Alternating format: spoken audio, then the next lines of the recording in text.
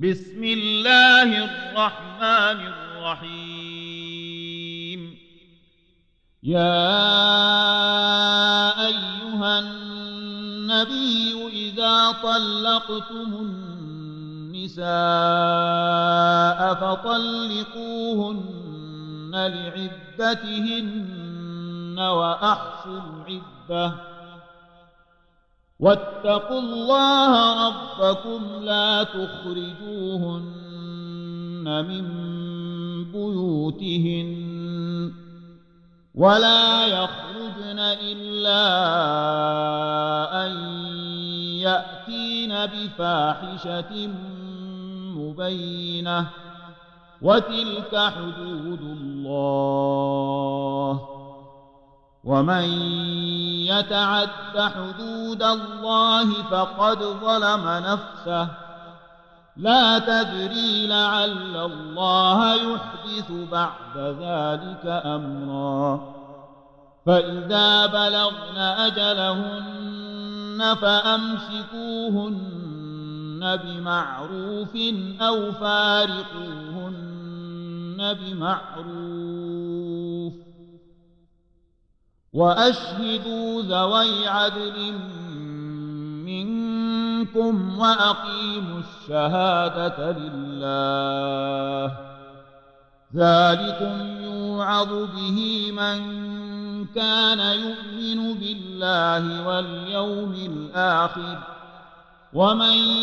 يتق الله يجعل له مخرجا ويرزقه من حيث لا يحتسب ومن يتوكل على الله فهو حسبه إن الله بالغ أمره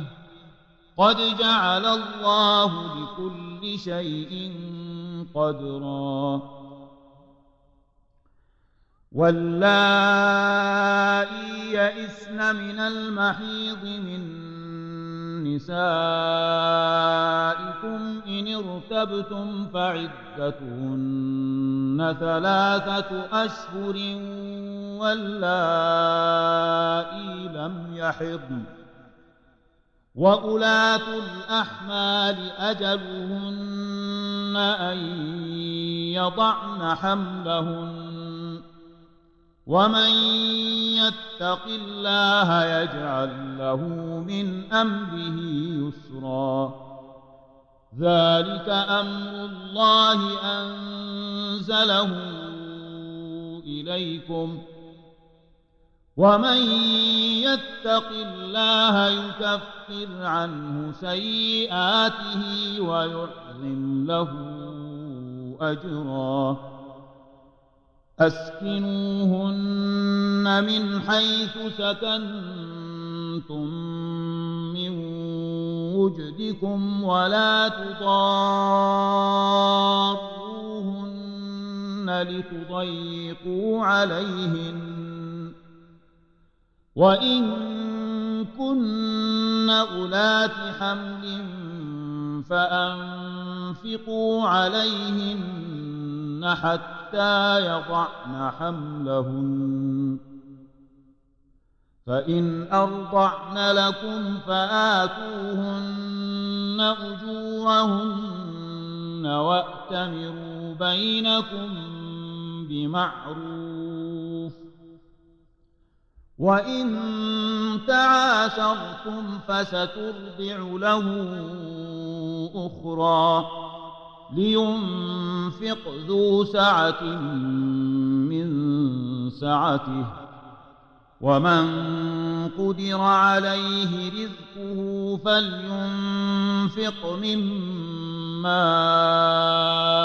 آتاه الله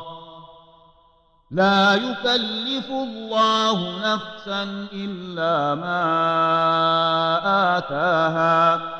سيجعل الله بعد عسر يسرا وكأي من قرية عتت عن أمر ربها ورسله فحاسبناها حسابا شديدا وعذبناها عذابا نفورا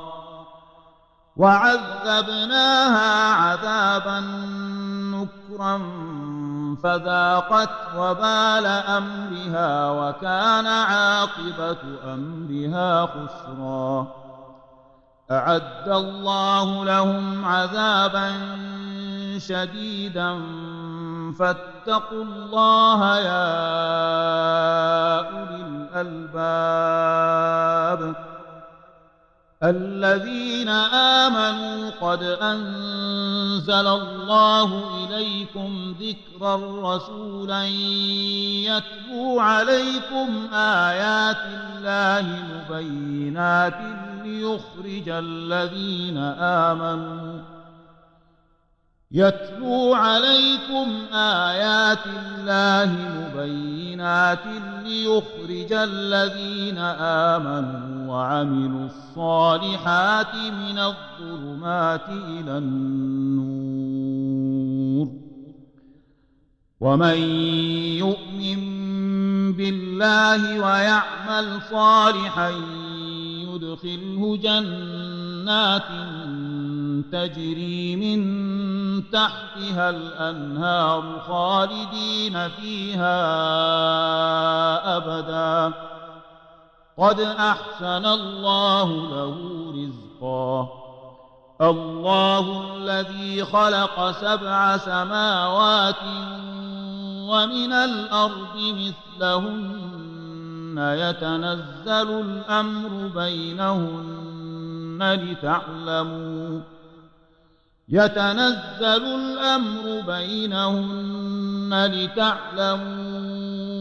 أن الله على كل شيء قدير وأن الله قد أحاط بكل شيء علما